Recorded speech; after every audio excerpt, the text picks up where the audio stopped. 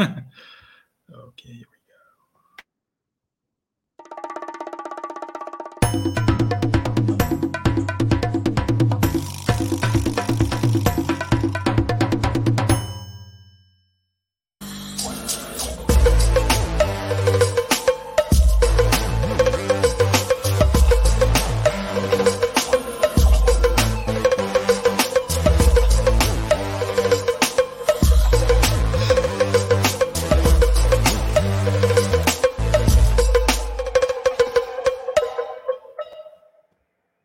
And welcome to another edition of the Double A Show on the Barroom Network. My name is Ken Fang, along with Stephen Nagishi. If you were with us a couple of weeks ago, you may remember that I wasn't here for the beginning of the show. That was due to a shooting that affected me personally. Stephen, it's great to see you. Thank you for handling things solo a couple of weeks ago. And we're happy to be back together once again. And unfortunately, under some sad circumstances, once again, we've had multiple shootings. And of course, the one in Uvalde has affected us the most. 19 children, 2 teachers have been shot, 5 children still injured.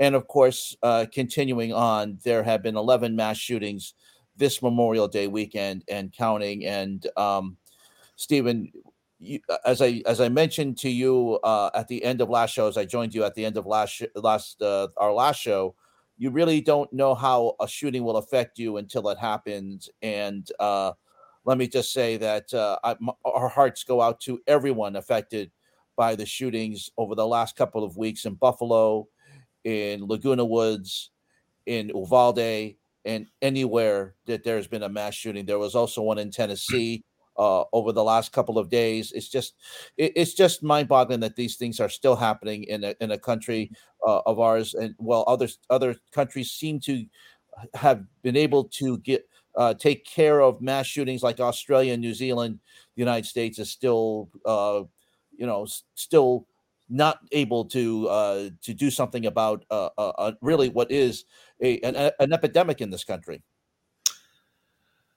Yes, indeed, Ken. I'm really at a loss these days now, and we didn't even mention about the shooting at a hair salon in Dallas that I mentioned a couple of weeks ago, which involved a Korean hair salon, which Yes. Dallas Police Department initially said this is not a hate crime, but then eventually they had to do a 180 a few days later. And I'm kind of under the assumption that any shooting of this magnitude involving our community will automatically assume it's a hate crime targeted or targeted our community, especially in days like this. And having lived in Texas, it's a pretty kind of, I don't want to say wild west, no pun intended, because obviously, Texas used to be in that way a long time ago.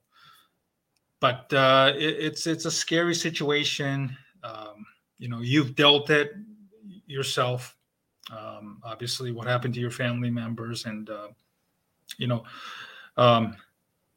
obviously you dealt with it, and you obviously have words that you can share with us about the feelings and the emotions that goes through you inside when your family members happened, when they happen to become a victim.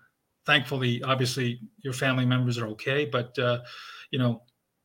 I can feel it even knowing what happened to you, and during the show last time it obviously made me emotional Yes. thinking about it. And there has to be a way, there has to be a solution now, so that people can live what they're supposed to do and what they're entitled to do, live Yes. the way they want to live. Yes, I mean, you should feel safe going to the grocery store. You should feel safe going to church. You should feel safe going to the hair salon. You should feel safe going out and about doing your everyday life. You shouldn't have to live in fear of someone coming in and shooting up a supermarket, shooting up a church, shooting up a hair salon, shooting up a bar, shooting up any place that a mall. You know, my other job is working in retail. That's not here, but that's one of my biggest fears is that a disgruntled customer is going to come into the store where I work and start shooting it up. Yeah. I fear that every day, and I shouldn't have to do that because we should be able to carry on with our lives and not have to live in fear. But it's getting to that point, Stephen, and it's just it makes me very, very sad that and a very I I saw your how you got emotional 2 weeks ago in regards to my family. I get emotional every day thinking about the 19 children who aren't coming home, or the 10 people who aren't going home in Buffalo. The 19 children, I mean, in Uvalde. So I weep for them. I'm lucky that my family got to go home, but all the people who have been victims of shootings, whether it be this year, last year, 2 years ago, 5 years ago, 10 years ago, they're still in pain, and that feeling never goes away. Absolutely. And I hope that the people who watch our show on a regular basis, I hope you can offer prayers and thoughts to Ken and his family, as well as the any other victims of the mass shooting. As Ken mentioned, whether it's yesterday, the week ago, a year ago, or even 10 years ago, any shooting is a tragic one, and it's about time we have an honest conversation, and then we must forge and forward and think about the people and the children who have to live in fear, unfortunately. And Nomad says something about children, if children boycott school this year, maybe the children should probably, obviously they're the future, and obviously they are the ones who are going to be leading this country going forward. And these traumatic experiences obviously are going to shape them, fair or unfair.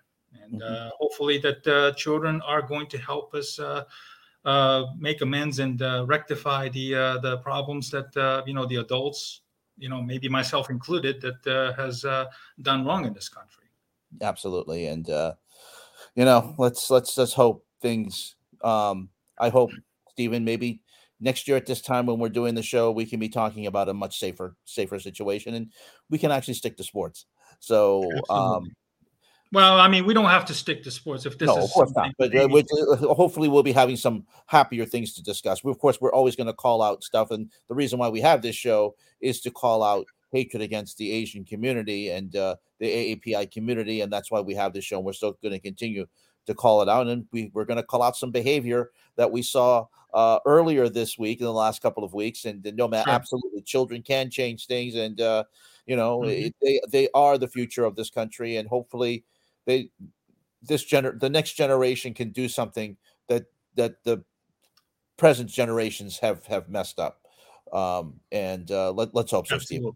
Yes, absolutely.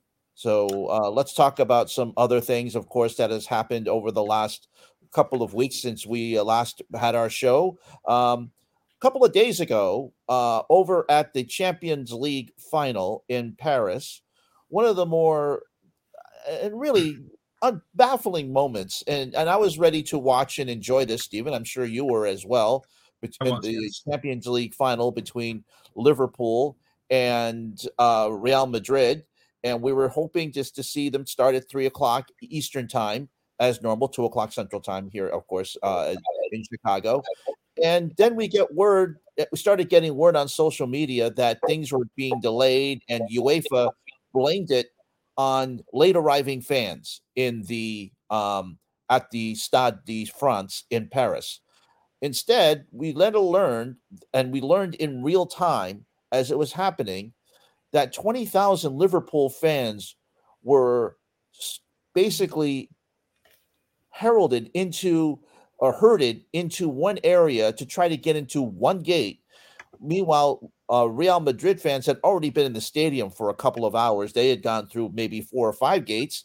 But in the meantime, Liverpool fans were herded to try to get into one gate. And this was just ridiculous. And they were pepper sprayed. Now, we all know that English soccer fans haven't had the greatest reputation. But No. Liverpool fans, going back to Hillsborough, have had a lot of pain. And Right. they were hoping for an unprecedented triple championship, the Carabao Cup, the FA Cup, and hoping to get the Champions League this year. But it was not to be, as they lost to Real Madrid 1-0. But that was nearly paled in comparison to what we saw outside the Stade de France in Paris, Stephen.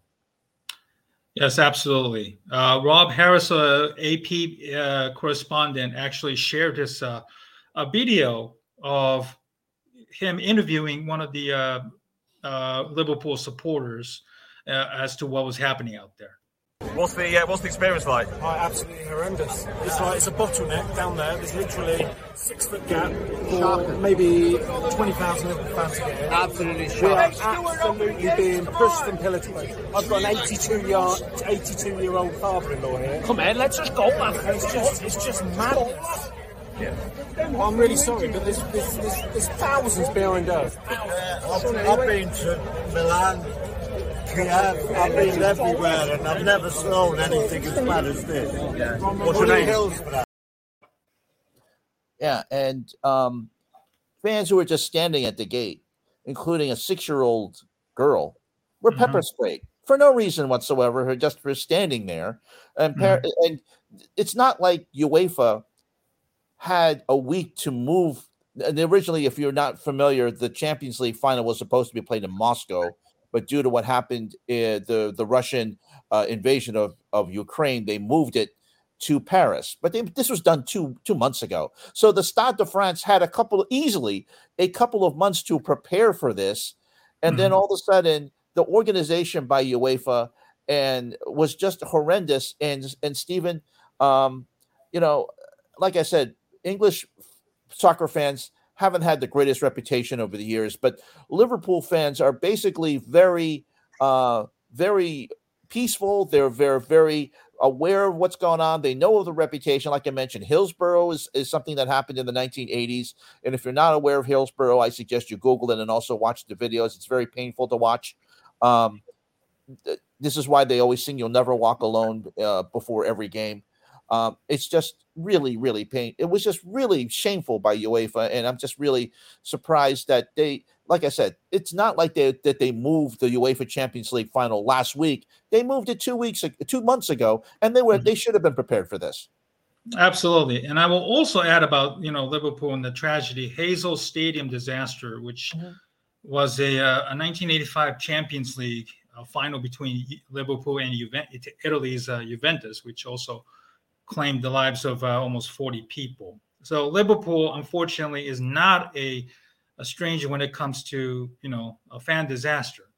And you mentioned there was only one lane being allowed and several gates being closed up, which obviously makes no sense for UEFA or the France authorities to do something like this. And I was actually baffled why the game wasn't starting at an original time, locally watching it at a bar on CBS here in America. It was just a bad look. I know the French authorities are blaming, English fans, 40,000 of them who showed up with no ticket or even a fake ticket trying to get in and stuff like that. But like you said, Ken, they had 2 months to prepare for this, and this is not the first time they're hosting a major event of this magnitude. Yeah. And let's not forget, in 2 years they're hosting the Olympics. The Summer Olympics is in Paris. Okay, that stadium that we saw will likely to be the opening ceremony and then the closing ceremony, as well as other, venue. The venue will be used for the other athletic competitions. So, we all know it's easy to shit on French people and the French culture for various reasons, and this is not certainly a good look on them. No, it's not. And then I just hope that rather than blaming it on English soccer culture, hooliganism, or whatever they want to blame it on, I hope that the thorough investigation is done, and UEFA is on the same level in terms of incompetency and corruption with the IOC, International Olympic Committee, that we have gone after on this show many times. Mm-hmm. So it's an embarrassment, to be honest. And there's a very good video if you want to go to YouTube. Sky Sports did an investigation. It's a 12-minute long video of the chronicling of what happened outside the Stade de France. Very good reporting by Sky Sports, and about the whole situation outside and how fans were treated, and video, not only just fan video, but their own video of what was going on outside the Stade de France. So I highly suggest you watch it. Be patient. I know it's 12 minutes. I know our attention spans are short, but I really do suggest you watch it, and you'll see, even if you think that, and I know a lot of people, when I was tweeting this in real time, someone said to me, I said, I really don't understand why French authorities are tear gassing innocent fans. And you see there's one young girl who is just, she is, I don't think you would call her a hooligan at all, Stephen. And you see her, probably a relative, maybe that's her granddad or her father. This is just ridiculous. Like I mentioned, English soccer fans don't have the greatest reputation, but Liverpool fans are not that type of fans, and they wouldn't dare try to do things like this. And I'm just very angry for the Liverpool fans who weren't able to get into the game, and some of them didn't get until halftime. Some of them just stayed outside, just having to watch the game on their phones, and not being able to see. And you can see one of the Sky Sports reporters going outside. It's just really mind-boggling what happened. Absolutely, it is mind-boggling, and obviously tear gases and stuff like that aren't normally used here in America unless you're protesting, But it's unfortunately a common theme in Europe with soccer being a major sport, obviously, and with the relegation and promotions involved, there's a amped up rage by the fans, and it's always been well documented. Yes. It's also a class war where laborers were able to watch the game at a more affordably, and was more easier to access than nowadays, which unfortunately the game has gotten, the tickets, here in the United States has gotten so out of control and so out of expenses that it's easy to do, it's no longer something that any average people can go easily. If things here are bad in the United States, obviously things are even more chaotic in UK and other, soccer nations. So, I understand the frustration, but this is not a good look on the, UEFA and, Paris authorities for that matter. And I'll quickly mention before we can move on to the next topic, and also talk about our guests who we have, which I was remiss in mentioning at the top of the show. The Saint-Étienne was relegated out of Ligue 1 in France, and there was the French Saint-Étienne fans rioted there as well. So there was tear gas had to be used on the Saint-Étienne fans, as they were relegated, pretty much one of the top flight teams in Ligue 1. Or Ligue 1, as they say in Paris. But really, it just goes to show that English soccer fans are not immune. It's not just English soccer fans, but also French soccer fans who get a little bit unruly as well. We have another topic to discuss. Let's first also discuss, before we move on to that, Stephen, we have two guests tonight. We should have mentioned them at the top of the show. Who do we have on the show tonight? Well, we're having both of them speak simultaneously I think this is the first time we've ever done on our show. USA basketball coach Marshall Cho and actor and producer Brian Yang talking about the Linsanity, in which Brian was heavily involved in the production. And we're also talking about the impact of Linsanity that it had on the NBA, as well as on our community. And also we will talk a lot about their careers and the NBA Finals, which is set for June 2nd, the Celtics and the Warriors. Yes, we'll talk to them coming up shortly. But let's go to our next topic, which is what we've talked about this person quite a bit in regards to her performance. Naomi Osaka lost in the first round of the French Open. she's talked about mental health issues, of course, in regards to her own career. She's had issues with the media. French Open was going to allow her to skip media sessions this season, but of course she lost in the very first match at the French Open last week. And then you can go over this a little bit more because you know a little bit more about this than I do. But apparently Martina Navratilova had some words about Naomi Osaka. Okay, so the Wimbledon has decided to drop points as a retaliation for Russian and what is the other country that I'm talking about? I forgot the other nation. Maybe can help me out. Okay, I'll find it. Obviously, Russian athletes or tennis players as a retaliation for Russia's invasion to Ukraine. And so rather than giving points, they've decided to drop the points for this upcoming tournament. Obviously, tennis is based on the points ranking system. The more you win, obviously, the more you advance to the tournament, the more points you accumulate. And obviously, the higher the points, the higher the world rankings.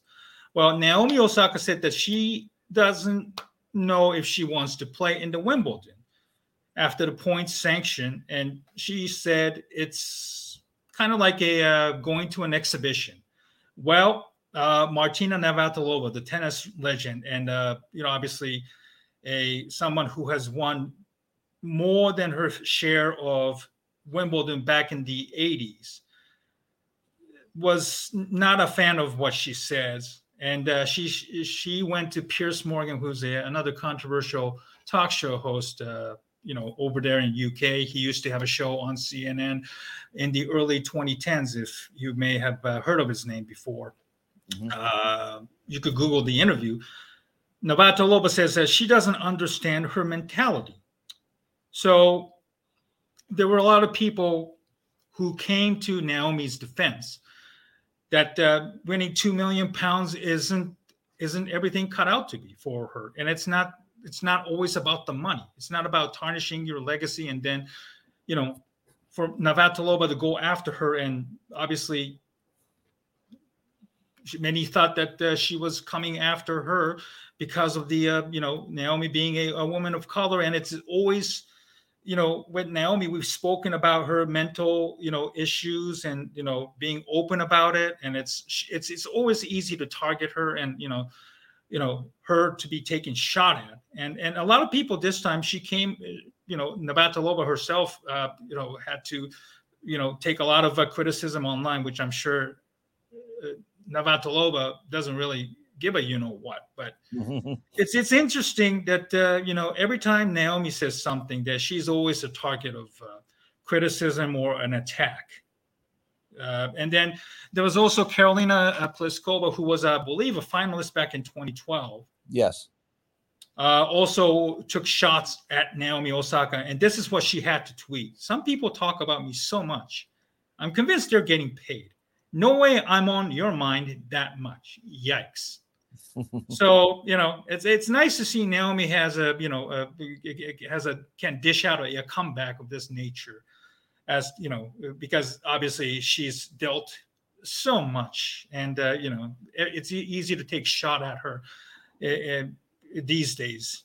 She left her company that was representing her, I believe IMG International Management Group, and recently started her own representation company. So it's easy for Naomi now to control her own narrative. It's easy, and it'll be interesting to see what Wimbledon does. To me, Wimbledon did it themselves. They're the ones who came up and said, you know what, we're going to not rank any points for anybody as a retaliation to Russian athletes in particular.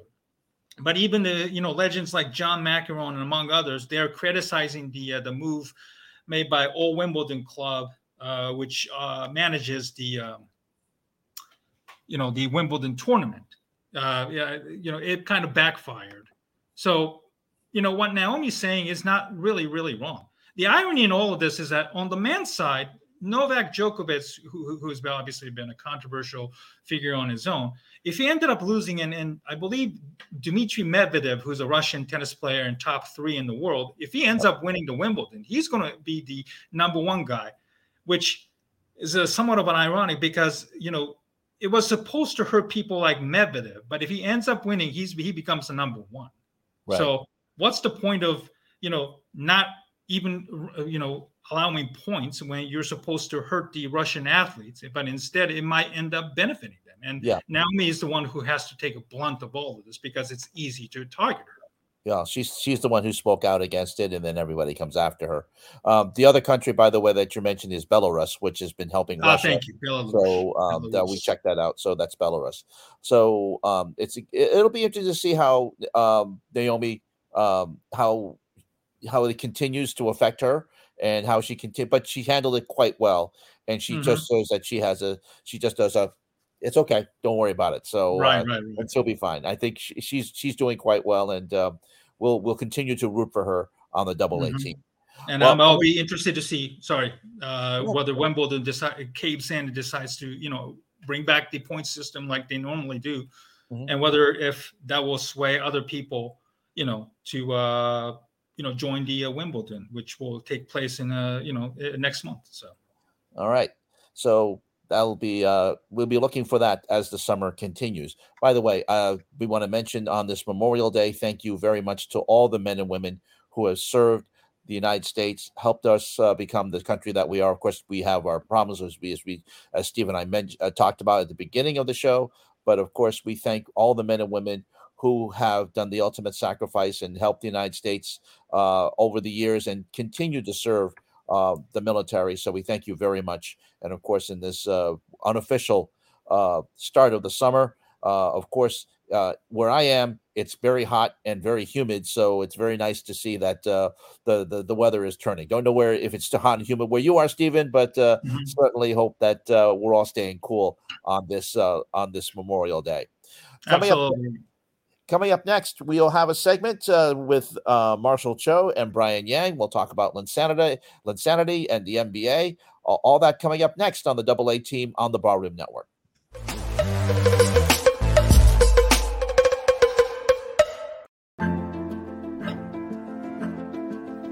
We have never been a loud people. Our elders always taught us that actions speak louder than words, so we learned to keep our heads down, keep our grades up, keep our kin close, keep our mouths shut. I wonder, what it does to a people when they stay quiet for so long. Do they forget their voice? The sound of their stories, the resilience of language? When you are no longer in your motherland, does your mother tongue still sing of home? What work songs lifted our spirits as we built the railroad? What prayers did we whisper as they sent us to camps in the mountains to meditate on all the ways we don't belong to this country?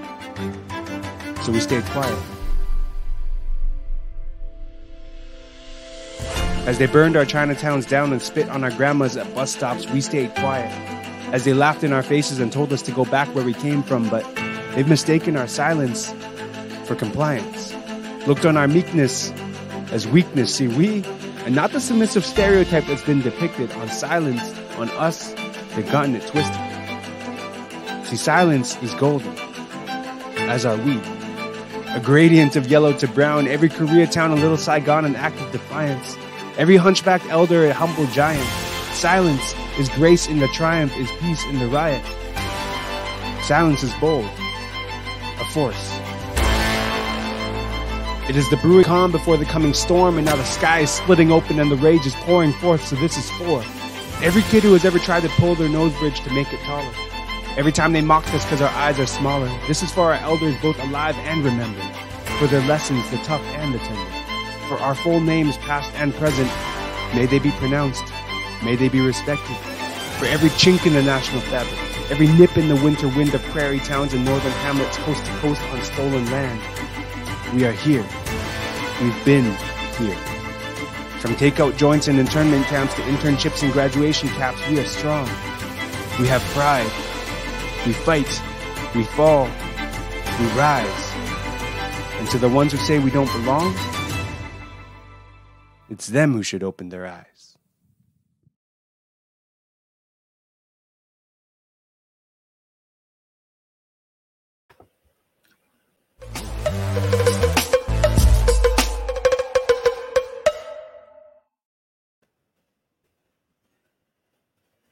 Welcome back to the Barroom Network's Double A team. Ken Fang along with Stephen Nagishi. Let's introduce our guests. All righty. I've been working to bring these two gentlemen together. I think it was a fitting to bring both of them as we close out the AAPI Heritage Month, which ends officially tomorrow on the show. We're excited to have USA basketball coach Marshall Cho and actor and producer Brian Yang on our show. Brian, how you doing? Hey guys, I'm doing great. How are you? Can you hear me okay? For Marshall to join us. Okay. Hi, Marshall. How are you? Hi, guys. How's it going? Listen, I appreciate both of you for coming on a Memorial Day. Obviously, you guys have been pretty busy as well. So let's start with your introduction. Marshall, can you introduce about yourself? When did you kind of started getting involved in the coaching basketball, etc.? Yeah, thanks for having me today. I'm looking forward to this conversation and just getting together with my old friend on here, Brian Yang. Actually, I started coaching in New York City right around the time I was wrapping up playing in this all-Asian league that Brian was helping to run in New York called Dream League. So that was around 2014-15. I was a middle school charter school math teacher. Was coaching the charter school that I was at in Central Harlem, and just kind of got the bug. Shortly after that, met my wife, who was doing a fellowship in Mozambique, Africa. Followed her out there as a trailing spouse and coached out in Mozambique for 3 years. And after that, came back, coached at a powerhouse program called the Math Catholic.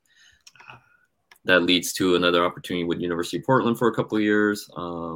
Circumstances happened where I wanted to kind of prioritize my family. So I left the Division I coaching world and been a high school basketball coach at Lake Oswego High School here in the suburbs of Portland, Oregon for the last 7 years. Mm. So, nice. And I'm Brian, can you introduce sorry about that. My apologies there. Brian, I'm actually in Columbus, Ohio. I'm in the suburb of Columbus, Ohio. I didn't realize you were from Columbus area yourself. Go Bucks. Did you go to OSU?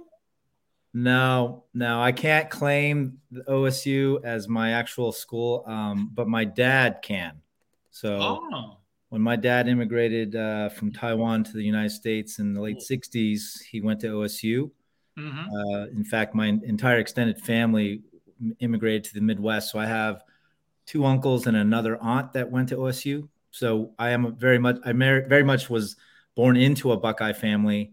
But then my father migrated out to the West Coast when I was about 5 years old. So I was born in Columbus, raised in California, but I was brainwashed and bred to be a Buckeye. So even though I went to UC Berkeley later in life, I just always was a scarlet and gray guy. And, I tried to root for Cal when I was there.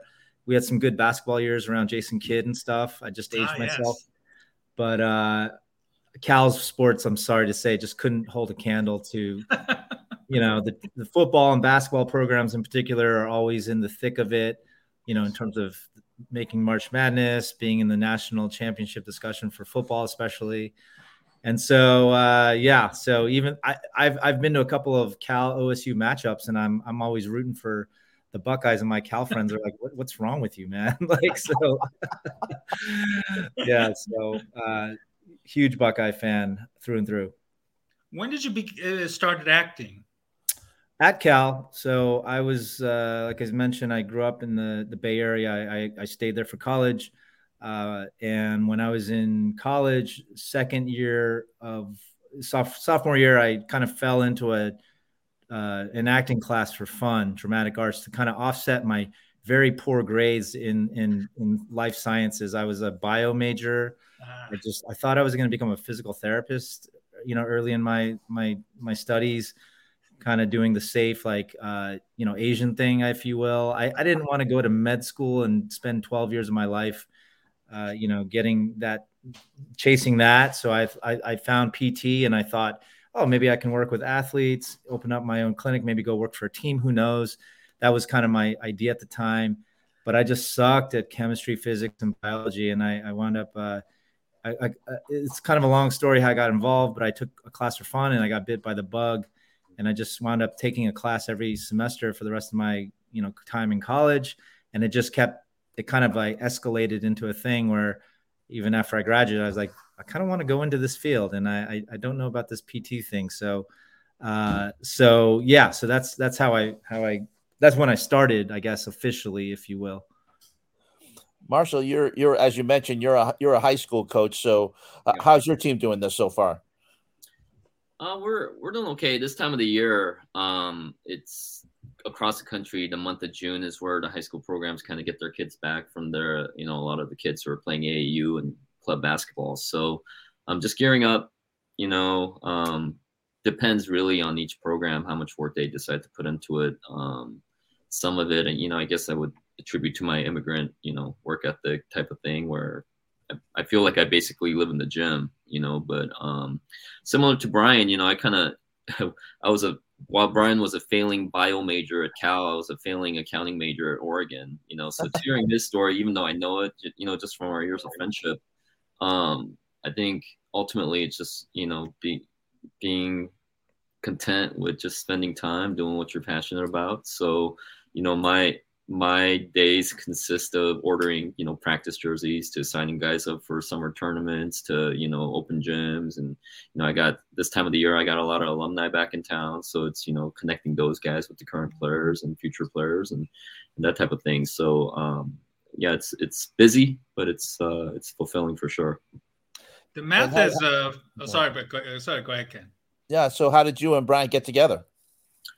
Well, yeah, Brian could tell the story. He was the commissioner of this Asian League, and the thing that he also didn't kind of humble brag about himself is he was quite the journalist, documenting our exploits as predominantly Asian American working professionals. Our peers were the ones who didn't flunk out of finance school or med school. There were guys who were doctors and lawyers and bankers and more along that field. But Brian could talk more about it, but it was a league that we played in, and we would have, he kept stats and wrote articles and stuff. And so that's how we got acquainted with each other. So Brian, we'll let you go ahead and continue the story. Yeah. I grew up for the third time. I grew up in the Bay Area in California. We have a very robust circuit, an Asian American basketball circuit that was rooted from the J leagues, the Japanese American leagues that started out of the internment camps, and they carried on, and all the other ethnic enclaves, Chinese, Filipino, Korean, Indo-Pak communities over the years also kind of gave birth to their own leagues and tournaments. And so Dream League, the league that Marshall was referring to, I came to know Marshall before the Dream League, but we met through basketball, and Dream League was obviously a very, special period of our time in which we bonded even more. I became the commissioner of the New York League, the New York chapter, if you will. It was something that my college roommate, who I grew up playing Asian basketball with, started in San Francisco. And I saw a need on the East Coast, where I was living, thinking maybe we could do this as a sort of a weekend warrior, activity. And it grew actually very quickly into four nights or, weekend afternoons a week. And it became almost like a side, something I asked for, because I actually was holding down a 9-to-5 job at the time. Mm-hmm.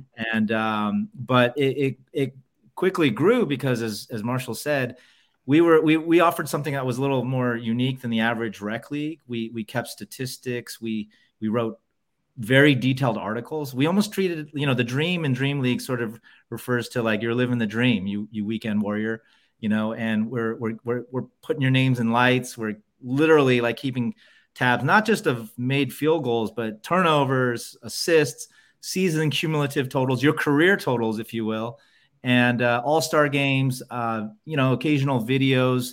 That was a little early on in the digital age, and we didn't really have a robust video team, but we took photos and had a lot of fun with it. And people just, when they heard about it, they all wanted to come in and play. I had people from not even, in our city asking, can you start one in Detroit? Like, my friend told me about your league. It sounds amazing. So we had a lot of fun with it. But something I would be remiss to point out, if I didn't say, is the fact that Marshall Cho here, you're talking to one of the Hall of Fame players from the Dream League, really any league that he has run in over the years. This guy has set the scoring record on numerous occasions. Like for single game season average, this guy could shoot lights out. I mean, there's a reason he's a basketball coach, but as a player, this guy was no joke himself. And so, we're among greatness here, I must point out. So, but Asian American basketball, it's something that's still very prominent in my life. I have kids now that I'm thinking about, introducing them into. I actually just got done with playing in something called the Tigers Tournament this week. It's a Memorial Day weekend tournament that's been going on. The Los Angeles Tigers, which are one of the Japanese American club teams, has been throwing this tournament for decades. And I'm part of the Masters division now, which basically means people, over a certain age. And we won the championship this weekend, which congratulations. Congratulations. Thank you. Yeah. I hadn't had that feeling in a few years because I hadn't really been hooping. I don't know about you, Marshall, but because of the pandemic and everything, like all the rec leagues and pickup has kind of dried up.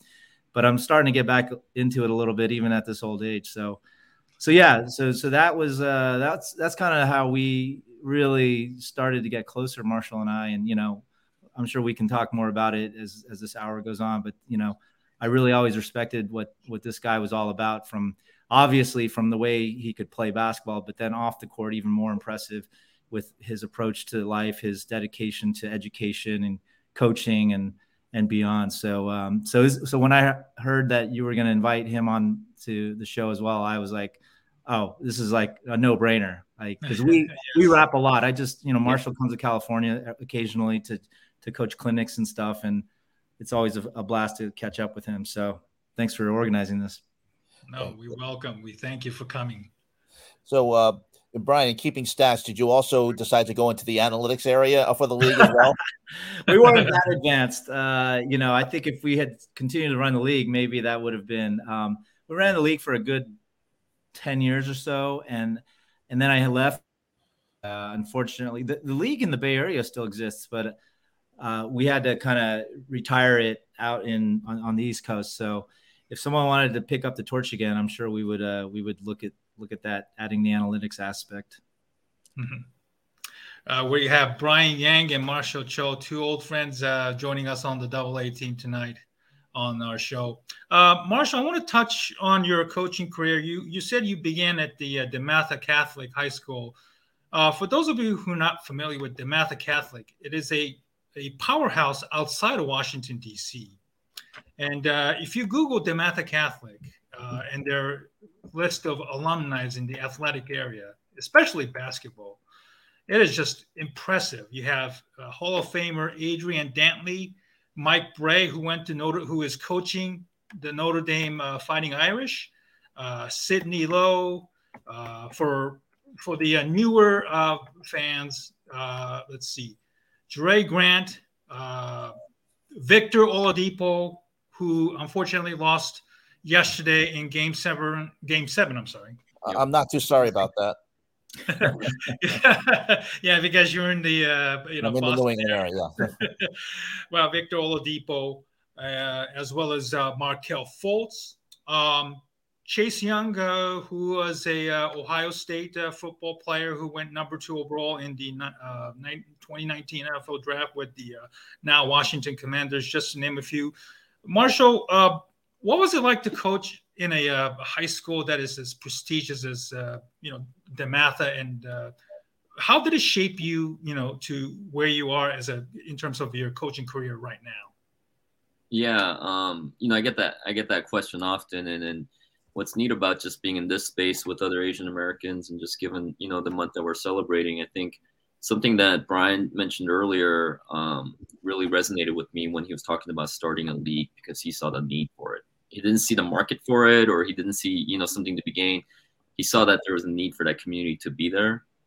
So, when I was playing in New York, it's kind of finding your sense of belonging and identity, and people that look like you who actually do play basketball. And for me, again, having not followed the traditional path and not studied as hard as maybe I should have, and gotten into the schools, maybe, other, second, first generation, Asian American immigrants, across the board would want their child to pursue.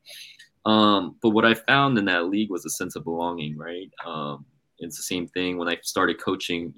My start even before DeMatha was in Mozambique, in the middle of nowhere, with predominantly Africans in Mozambique, and in New York it was in Harlem, in Central Harlem, at a predominantly African American community. Even though I'm again a Korean American immigrant, and so I found a sense of belonging in terms of like, okay, I belong to a part of the coaching community. What DeMatha allowed me was a sense of belonging at a higher level, that that being around and rubbing shoulders with all the people, famous alumni who would come in, or just the players who were produced in that short 3-year window that I was in. By the time I left it, I realized that, okay, I have a foundation. There isn't a court, like what Brian said. I had enough confidence in my game that whether it was a pickup ball that I would, go and play in Harlem at the famed, Rucker Park or anywhere else, or when I was in the middle of nowhere in South Africa, and I could hop onto a court and I could leave an impression, and it's usually people being surprised, right, that an Asian American could play. Similar to, I know we're going to touch on it with the Linsanity journey, but it's surprising. It's changing people's perception of you. Well, DeMatha was really the first time when I was around it every day. I saw that, it's coaching. It's just, there's nothing complicated about it. What the people there with the tradition that came many years before, when Morgan Wooten, that set, and then it continued on with the coach that was there, Mike Jones, that I worked for, is that sense of confidence that we are the top, program in the country. And to live it, breathe it, and serve in it every day, by the time I left, I said to myself, I can coach anywhere. And so it gave me that confidence to kind of project myself onto that next level in the Division I world. And anytime I look back, and I step into a space like USA Basketball, I have a deep-rooted confidence that comes from knowing that I put in my time, at one of the top programs in the country. One of the things I wanted to ask both of you, obviously, the May being Asian American Heritage Month, Marshall, from somebody who played basketball and coaching now, and Brian, as an established actor living in New York right now, what has this pandemic and the rise in the AAPI racism impacted you from a social aspect? And Marshall, you obviously coach basketball, which there's a lot of African American players that you have probably dealt with, many of them in the past. Did you sense any disconnect? I don't want to say disrespect, but like being coached by an Asian Americans, or maybe opposing coaches, opposing fans, saying some racial stuff at you while you were coaching? I think I've been fortunate not to experience something, blatant to my face. There's been many episodes of microaggression, and some of it having to do with the fact that not just the way I look, but I'm short, and I look younger than I am, so I think those are things just, you just learn to deal with and cope with, I guess. And I'm not saying that if something happened where I felt like that line was crossed in terms of disrespecting my race or my background or whatnot, that I wouldn't speak up for myself. But I think also a lot of it is just, at least for the players that I had, we talk about, Asian American, African American solidarity. Like for me, the time that I spent in the South Bronx and teaching in Harlem, what it really taught me was the social injustices that a lot of my students had to go through, the systematic racism that exists in this country that keeps people, from being able to reach their full potential. So for me, coming into that space is always, with humility and with, trying to understand where, my players were coming from. And I think that comes across. I think just that background, if anything, from any competition that I might have, is as somebody who lives in the black and white world, having grown up in Springfield, in a predominantly white state, city in Springfield, Oregon. So I think what it's taught me is it's taught me to navigate, both spaces and to take pride in who I am. And that, a lot of my coaches would say, hey, like, when I was at University of Portland, I said, how am I going to be a recruiter? and one of my mentor, friends who was on the staff at University of Portland told me it's okay to be different, but if you're going to be different, you have to be good. And so I think that's been my focus, is to really, work my craft so that there aren't any holes in my game in terms of coaching, that I can do it all. I can cut video. I can do all the operations aspects of running a program, and I can be on the court and run a drill for the guards, the wings, the post. It was really about not having any holes in my craft so that people couldn't keep me back from what I'm supposed to achieve. If that makes sense. Yes. Brian, as an actor, you living in New York also, Marshall just mentioned about his experience teaching in the Bronx and Brooklyn and those areas. Obviously, the representation matters, especially, we've been voicing a lot in the entertainment world, even with the emergence of, a lot of actors and, popularity of K-pop. But from your perspective, this is just the tip of the iceberg, and a lot needs to be done. And then maybe both of you can obviously draw from your experience, Brian living in New York, Marshall having lived in New York. There has been a lot of Asian Americans who have been attacked and assaulted a lot in New York. And you hear that story a lot nowadays, ever since this pandemic has happened. Do you see any disconnect with the, between Asian Americans and, African Americans and even Hispanics, Hispanic Americans? Where do you see this discord coming from, and what can be done to kind of, elevate or, close that gap? Well, first of all, I have to correct you. I'm actually no longer in New York. I live in LA, but I lived there for 12 years. But I go back frequently. But to your point about the seemingly, undoubtedly rise in sort of Asian hate and attacks that have been particularly, prominent in major metropolitan cities like New York, where a lot of my friends still live.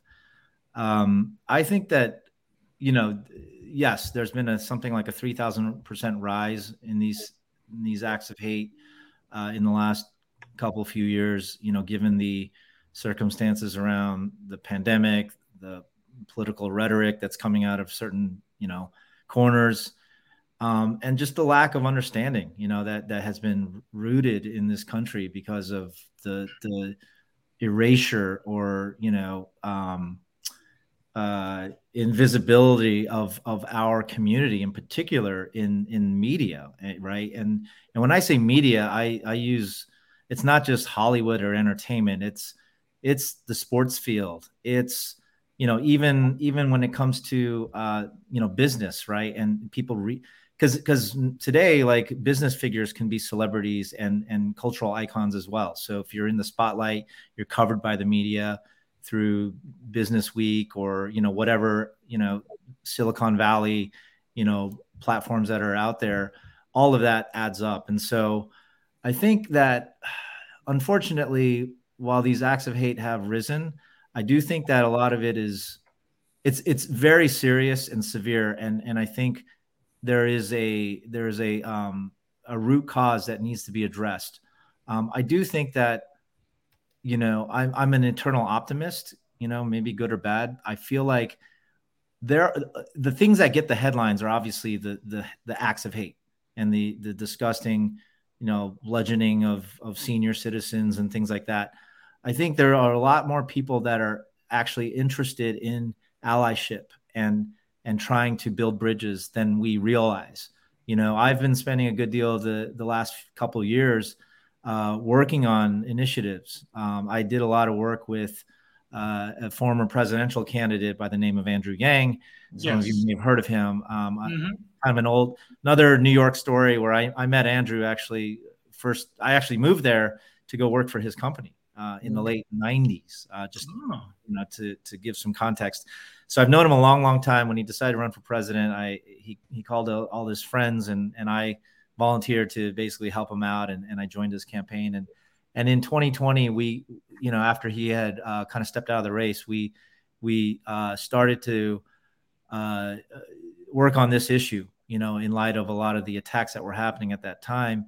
And we ran fundraisers. We held discussions online. We had PSAs, things of that nature. And we reached out to community leaders in other communities. And a lot of people, like I said, are trying to understand the problem. And again, things that are sort of second nature to us in terms of like Asian American history. Like when I went to UC Berkeley, I that's where I really started to learn more about my own community through Asian American Studies 101, through Ronald Takaki's Strangers from a Different Shore, which is kind of like the Bible for Asian American, history and studies, and how we laid the tracks in the railroad and how we contributed to this country for since the founding of it, really. But a lot of that, again, was just never highlighted. So I think that, there's definitely, and this is a very, you can hold a whole other, podcast about this problem of, mental health and a lot of the challenges that we're facing collectively in this country, and how polarized we've become as a nation, politically, culturally, in some areas. But I think that we're, all we can do is continue to put our best foot forward and show up. Every game that Marshall shows up to coach, every clinic he shows up to conduct, every kid that doesn't have the same background as him, that he shows up and mentors, that matters. And those are the stepping stones and building blocks that's going to continue to like bring our community, up and sort of continue to, even though we feel like we know we deserve a seat at the table, that gap that is happening between us and a lot of people outside the community is just because of the fact that the numbers haven't been there. We haven't been given the opportunity to be in the positions of, athletic directors, coaches, executives in Hollywood or in the boardroom. And so all of these things we're chipping away at finally, or we've been, but I feel like there's been tremendous strides in the last number of years. And so, Marshall and I are both fathers, and my hope is that, when all is said and done, we've done our part and left our world, a little bit better place than we found it. Right. So that's kind of my take on the current climate and, where we're headed and what we're trying to do. Well, I'll mention, full disclosure, when I lived in Dallas not too long ago, I was actually involved in the Andrew Yang's campaign. I was kind of somewhat of a volunteer, maybe not as heavily involved, not like a volunteer coordinator or any of that stuff, but I was involved. And I met Andrew himself in Dallas, probably toward the end of his campaign when he eventually dropped out, like you said, Brian. I did meet him. I had a copy of his book signed, and I was really hoping that, he would go a little more further than the so-called traditional candidates. So, but obviously he's, forming a new party and et cetera, et cetera. So, as an Asian American, it would be nice to see more people like him get the attention and the respect that he deserves. And also in my last show, we had Pranav Iyer, who's also, Indian American gentleman, who is the owner of Amazing HQ, which is a sports website that highlights Asian Americans, East Americans like Indians and among others. So, if you're the one who actually introduced me to Pranav, and I want to thank you personally for recommending him. And we were able to, interview him and highlight his amazing work in addition to working with the ESPN in Los Angeles as a, social media specialist. So, Brian, I want to thank you for. You don't need to thank me. Pranav I've met him. I met him a number of years ago. He's a great, I call him a kid. He's a great kid. And again, an example of, folks like Marshall and others, I guess I'm in that bunch, like us Gen Xers who have kind of like been at this for a long time. Pranav is the next generation. And he's really taken that torch and he's, kicking that door open wider, right? I was at his all-star game last weekend here in LA. I was blown away. I brought my 4-year-old girl to it. They had a girls game and a boys game. And it was just like the level of talent and just, it's underappreciated how someone like him will provide a platform like that for people to discover each other or for, the public to see through social media. And so it's just encouraging to see, again, at this time, like we're making tremendous strides through him. And he's actually a fellow. I think he went to the same high school as me, but many years later. And I discovered it, we met because he interviewed me for something that he was working on about the Asian American basketball leagues that I talked about at the top. He did a whole like deep dive about the history of it, how it started, all the different communities that have their own, tournaments and everything. And so, I love him. I love Pranav and what he's doing, and eager to see what he's going to do going forward. We're speaking with Brian Yang, one of the an actor and also producer, and Marshall Cho, high school basketball coach in Lake Oswego out in Oregon. We thank them for joining us here on the AA team here on the Barroom Network. In the time we have left, Brian, let's talk about a project you're working on and something that's close to my heart. As Stephen introduced me to this project that you're working on about Jeremy Lin and Linsanity. Let's talk a little bit about the impact he had on the NBA. It's hard to believe it's almost like the last decade. It seemed like 5 years ago or 3 years ago when he made his impact on the NBA. And it really made an impact, especially in New York and all over, especially in Taiwan and in China, where the NBA was really, really taking off. Let's talk a little bit about his impact and what you've been doing on this project. Well, yeah, the documentary we made was almost 10 years ago. Linsanity, the phenomenon, as it were, broke out 10 years ago. So there's been a lot of decade celebrations around it in the last couple months, because it started in early February and kind of lasted into late March. So I've been involved with a couple of those panels and different things that were happening around the celebration. What can I say? It was, again, going back to the Dream League, Marshall and I, where we got to know each other much better. That league, because of my very amateur sort of aspirations around being this, like, there's weekend warrior on the court. I was weekend warrior on the keyboard with my so-called journalism.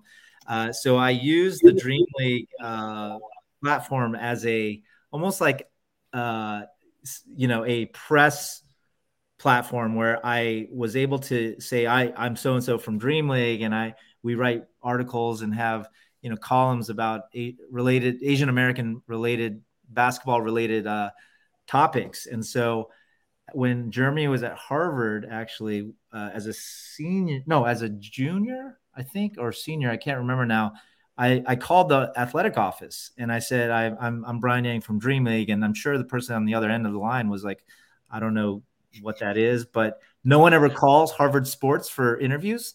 So so Jeremy called me back within a day or two, I remember, and I did an hour-long phone call interview with him, transcribed it, and stuck it on the Dream League homepage. And when Harvard was coming to play Columbia, I wrote, on the webpage, if anyone wants to come with a group of us to go watch Jeremy Lin, NorCal Boys Basketball Player of the Year, play Columbia Lions, come out this Saturday. And I think about 4 people showed up. And maybe there were more that tried to get there, because I don't know about you, Marshall. None of us had ever been to the Columbia basketball gym before trying to go see Harvard play Columbia. So no one, we're like, where is this gym? And you walk in and it's basically a high school gym, right? It's like, it's Ivy League basketball. I mean, some of the Ivy League gyms, I got to say, because I wound up going to see Jeremy play against Yale, Penn, Princeton, but Columbia's was definitely one that was lacking. And so that's how I got to know him a little bit, because through that interview and going to see him play in that game. And then by the time when he started his senior year and he was on the long shot list of making the NBA, my filmmaking partners and I decided to pursue the documentary. And we asked him if he was into it. And at first he was very like, I don't know what you're talking about. Like, he didn't really understand what a documentary was and the process and all that. And he's like, why would you want to follow me? Like, I don't even know if I'm going to, like, there's no sure thing that I'm going to make the NBA. Like, wouldn't that be a waste of your time? And we thought, well, leave that to us. Like, if you don't make the NBA, it's fine. We're willing to take that risk. And so At worst, it'll just be some like home video, right? Footage that you can watch when you grow old or what have you. And so he kind of just kept punting when we asked him throughout his Harvard senior year. We checked in a few times, and it wasn't until he was with the Golden State Warriors in his rookie year, he came back to us and said, if you guys still want to do this, I'm much more open to it now. And I believe it was, the fact you become a pro, the game changes, right? He's like, well, I'm in the NBA now, and my agents and, this is my career, this is my profession. I have to like try to figure out how to sign endorsements and I'm the brand now. And so maybe I guess a documentary around me makes a little more sense. So he let us have access, and then that's how we officially got started, because we had sort of started unofficially even before he became a Warrior. We felt like there was some things to record when he was still at Harvard, which wound up making the documentary, bits and pieces of it, because it was happening and we couldn't, let those opportunities slide, So that was when we got going, and this was 2011. And of course, looking back, like once February 2012 rolled around and everything started happening, we were as how do I put it? I mean, Jeremy obviously had his own roller coaster ride, and we had a kind of a front row seat to it. So we definitely had our insane moments ourselves when people we had talked to about this idea were kind of laughing at us at first, and then coming back to us and going, are you guys still shooting with Jeremy? Like, and I'm talking about like major media companies, producers and executives in Hollywood that were friends of ours who had sort of a passing interest in his story because they were like, oh, that's kind of cool. But then when things got real, they were suddenly, everyone came circling back. And so I always say I could probably write a book about the making of the movie. But at the end of the day, we were just fortunate to be along for the ride. And then, we wrapped up the movie, took it to Sundance 2013, and, had a fair amount of success with it. Like as you mentioned, in China and Taiwan. And then, obviously it was on Netflix for a while. It's on Amazon today. And we just celebrated the 10-year, anniversary of it, which was remarkable. You blink and here we are. And so I always look back on that, obviously on that period and the experience that I got with a great deal of fondness, just being right place, right time, and watching this kid, Jeremy, like write history in front of us. And I'm sure Marshall has his own story around it, or like, in terms of, how it's affected you and all that. But I think it's safe to say all of us were watching that stretch, like as must-see TV, right? So, I know I was. We'll all remember where we were when he just went crazy on when he was at the Knicks and went crazy against the Lakers at Madison Square Garden, and the fans were chanting his name. I think we all remember where we were when that game played a part. Marshall, talk about Jeremy's impact on basketball and in the decade since he rose on the scene. Yeah, I mean, beyond just being something that's inspiring, as a coach, I think about, what's the next step? So what's the next decade look like? What comes after the inspiration? Obviously for me personally, he moved the needle. When I used to play, it used to be, hey, I was called Bruce Lee, right, on the basketball floor. He's the singular Asian American that everybody knew. And then it's Jackie Chan, who's not Asian American, but he's a Asian. Sure. And so the progress goes from that to, being called Yao Ming when Yao Ming is 7'6" and I'm 5'8", and so there's a part of you that's like, oh, that's progress. And then when Jeremy finally came, and again, what a lot of people, the way Steph Curry has changed the game because he's so relatable. I mean, Jeremy, beyond that moment of inspiration, it was somebody who was actually a basketball player, who actually grew up here, who spoke fluently, was overlooked and all of that. I think, like Brian touched on earlier, I think our sense of urgency as parents, now, the work that we do is like, how do we speed this up so that it's more acceptable, that in my circle, I knew a lot of NBA scouts, right? And I would ask them as Jeremy was coming out, hey, what do you think about this kid from Harvard? And across the board, he was overlooked. Nice kid, he'll make money overseas, but not a single scout that I had spoken to gave him a shot. So for him to kick that door open, it was that first step. For me, just reflecting on my journey and having been a teacher and now a coach, essentially an educator, I think to myself, well, that next Jeremy Lin, that, I think those early years, I think a lot of us are saying, well, this is going to propel to many more Jeremy Lins coming up. And we really haven't seen, that kind of player produced again. And I think my challenge is, now that I've, arrived at a certain point professionally, what would the next few years look like if I really turned around and help to raise the level of coaching that's available to Asian Americans across the board, that the kids that are inspired by it, the parents like of our generation who now have 10-year-olds, 11-year-olds, and 12-year-olds who want to play, what is the pathway? Because I think as you get into a deeper generation, obviously I'm speaking to a room of, Taiwanese Americans and even the Brian touching on the J League, that's multiple generations, right, that have passed. Well, for me as a Korean American, we're really stepping into the second generation phase where a lot of us were given the freedom to pursue our passions, and we want to turn around and do the same for our children. So I feel like there's a tremendous opportunity for the next generation of Asian Americans who are coming up. If they want to pursue basketball, then it's up unto us as a storyteller like Brian who could tell that story and keep that on the forefront. And then there's the technicians like myself who are coaches who've gained all this knowledge. Okay, now how do I give it back to coaches and players so that we do have, multiple, Division I basketball players who may again have a chance to, break it, so that there isn't again just that singular figure and we have to settle for Jeremy.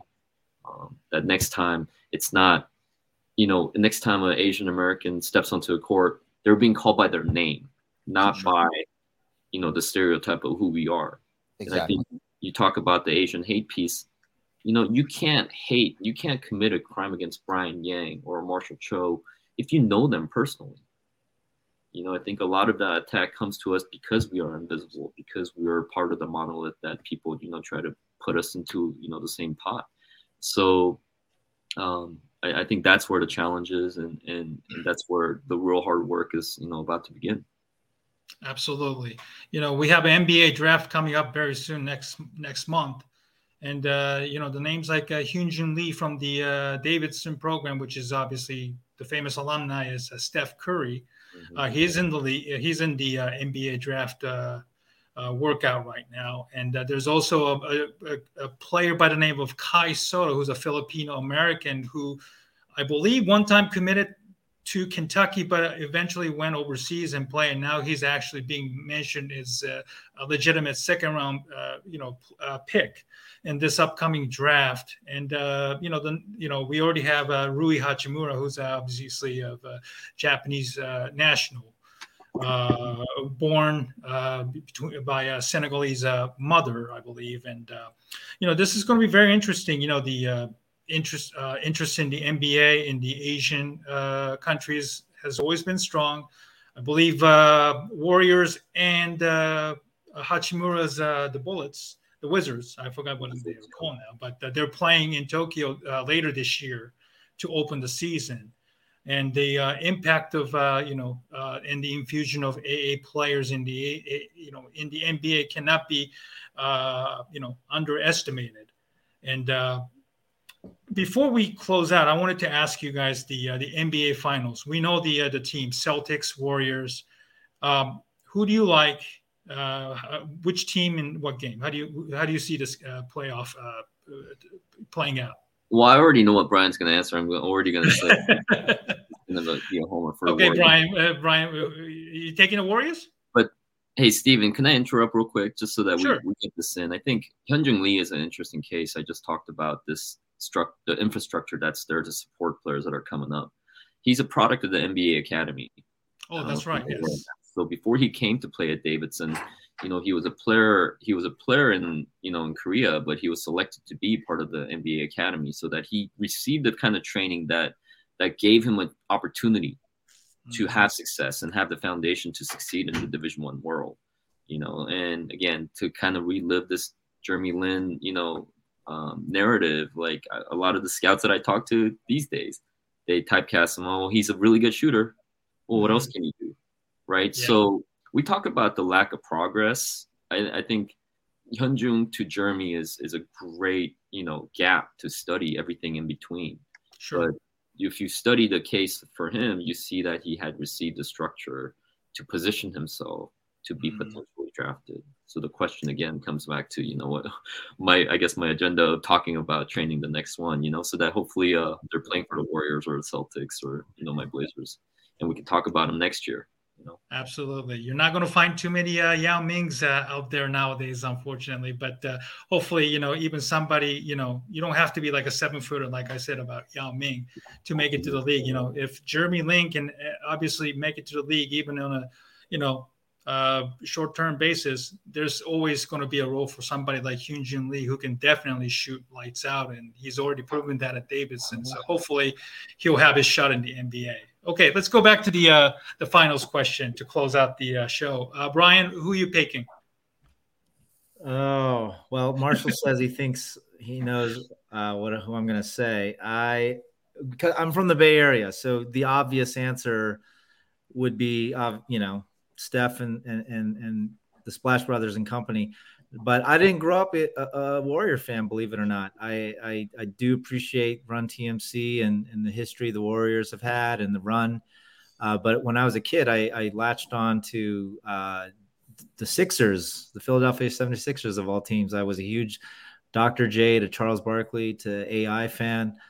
So I'm not a homer. I'm not going to just say the Warriors because I'm from the Bay. I never actually loved them. And when they won, it was cool. When they lost, I didn't take it personally or, want to throw my television out of the, off the balcony or anything like a true sports fan. So that being said, obviously the Warriors are the favorites here.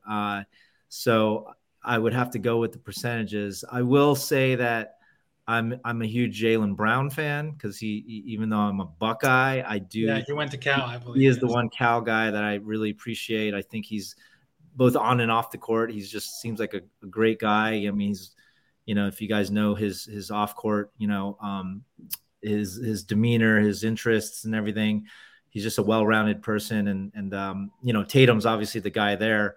But I think Brown is the X factor. And so I don't think it's going to be a sweep. I think it's going to be, I see a 6-game series. I'm even rooting for a 7-game series because I always love, I love a good 7-game series. So I don't want the Warriors to steamroll them. I just want to see a good series. And so sure. I am going with Golden State based on the fact that I think that the experience and the firepower are just a little too much. But if Boston wins, I'm not, like I said, I'm not going to you won't hear me complaining. So. Marshall, what about your perspective as a coach?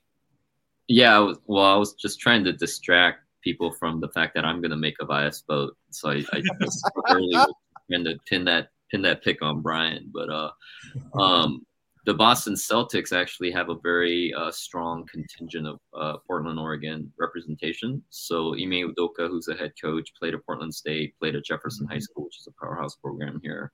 He's got a couple of assistant coaches. Damon Stoudemire, who played in the league. He went to Wilson High School locally here before going to Arizona. Aaron Miles, who played at Kansas, also played at Jefferson. And we have an alum, Ben Sullivan, who was on the Milwaukee Bucks coaching staff. Who has moved on. So he's from Lake Oswego High School, played here actually where I coach. So he's on the bench as well.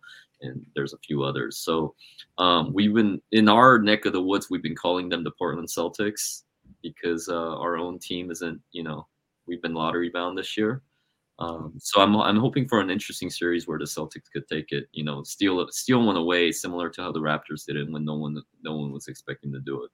But yeah, it's a daunting task up ahead of them for sure.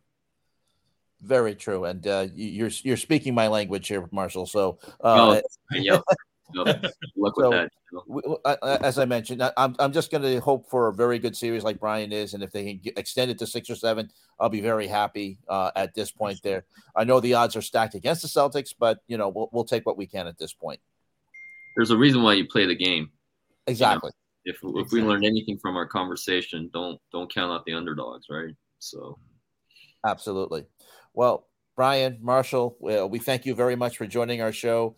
We thank you very much for talking about representation because, as we always say, it does matter. And thank you very much for taking the time for coming on the show and talking basketball, which is one of my favorite sports, and talking about an era of insanity, which was a lot of fun. So thank you so much. We hope to have you again, guys. Thank you so much for your time today. Thank you, guys. Appreciate it. And the Double A team on the Barroom Network will continue after this short break.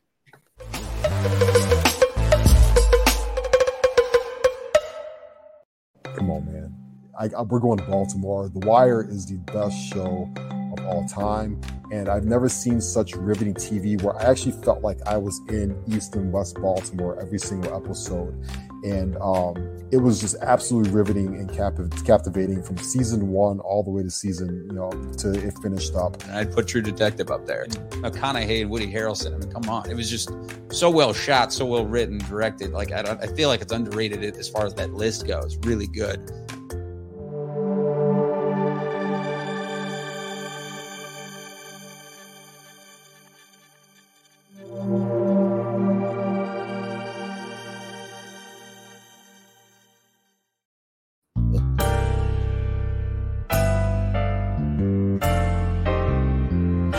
Dan, do you prefer the method of having altering? No, because Mark Trestman did that and Matt Nagy did that, and arguably they're the worst 2 coaches in the history of the franchise. You're forgetting John Fox. He squeezes in there, baby. Did Fox do that too? I think so. Fuck that. Put the C on Fields and leave it there. Exactly.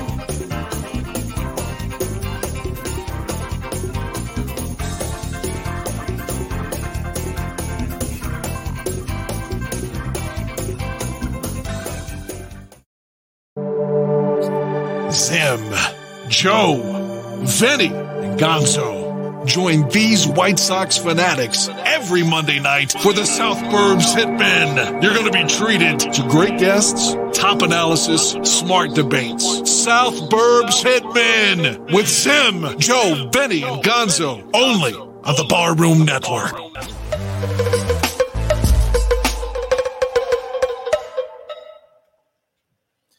And South Burbs Hitmen is coming on next here on the Double A after us here on the Double A team here on the Barroom Network. Stephen, another great night of guests. We thank Marshall Cho, and we also thank Brian Yang for coming on. Very much appreciated talking about why representation matters and why it's so important to show people that Asians can play basketball, Asians can coach basketball, Asians do love basketball, and it just goes to show that, as I said, representation matters. It really does, and having Brian and Marshall, who are both involved in the the basketball world, as a coach and as a producer of Brian being the producer of Linsanity, really was an incredible honor to have them and offer their great insight.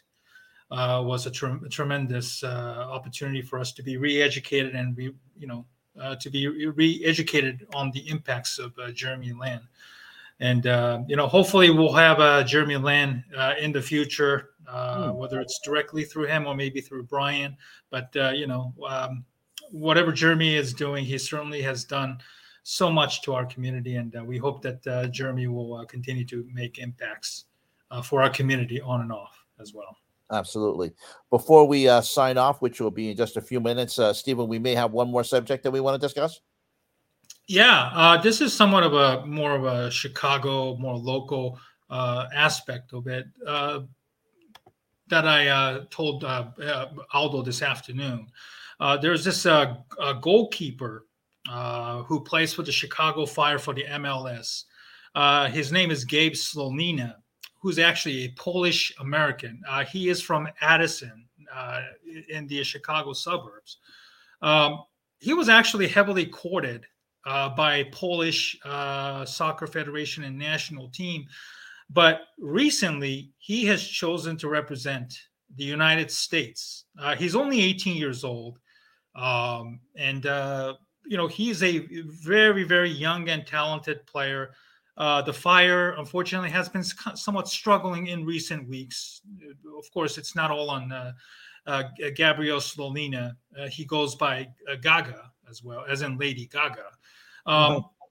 But he is actually, one of the top prospects that are being courted by, Real Madrid, who won the Champions League on Saturday. Chelsea, your favorite team, Ken.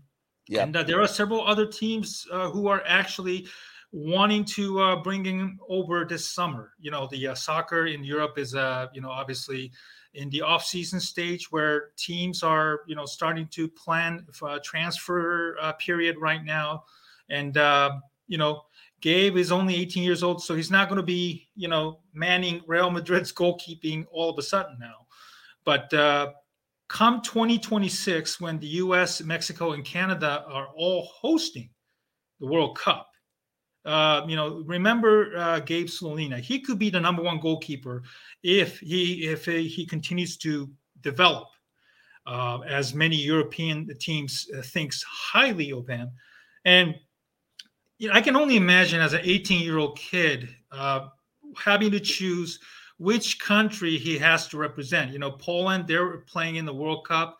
They have an outstanding striker in Kevin Lewandowski, who is probably wanting to leave Bayern Munich and go to Barcelona and any other clubs that he wants to. But there's a strong Polish contingent, community in Chicago area. So obviously for him to choose to represent United States, it's a huge decision. I can only imagine if somebody with dual citizenship, whether it's Mexican and American or maybe other Latin countries and the U.S., the pressure of having to represent or choose one country to represent is daunting. But as somebody from Chicago, hopefully this is somebody that you guys can all remember, going forward. Absolutely. And so we look forward to seeing Gaga down the line playing, whether it whether it be for the United States and also Real Madrid and maybe Chelsea. We'll see that. We'll see that hopefully soon. So that's going to wrap up our show. We have, once again, South Burbs Hitmen coming up next here on the Barroom Network. We thank our guests, Marshall Cho and Brian Yang, for coming on. Stephen, another great night of guests, and thank you very much for getting them for us. And we will be back again in a couple of weeks in June. Yes. Hopefully, it won't be too hot as the humidity continues to pour on here where we are. But thank you once again for Stephen Negishi. I'm Ken Fang. This has been the AA team on the Barroom Network, and we'll see you again in 2 weeks. Good night, everybody.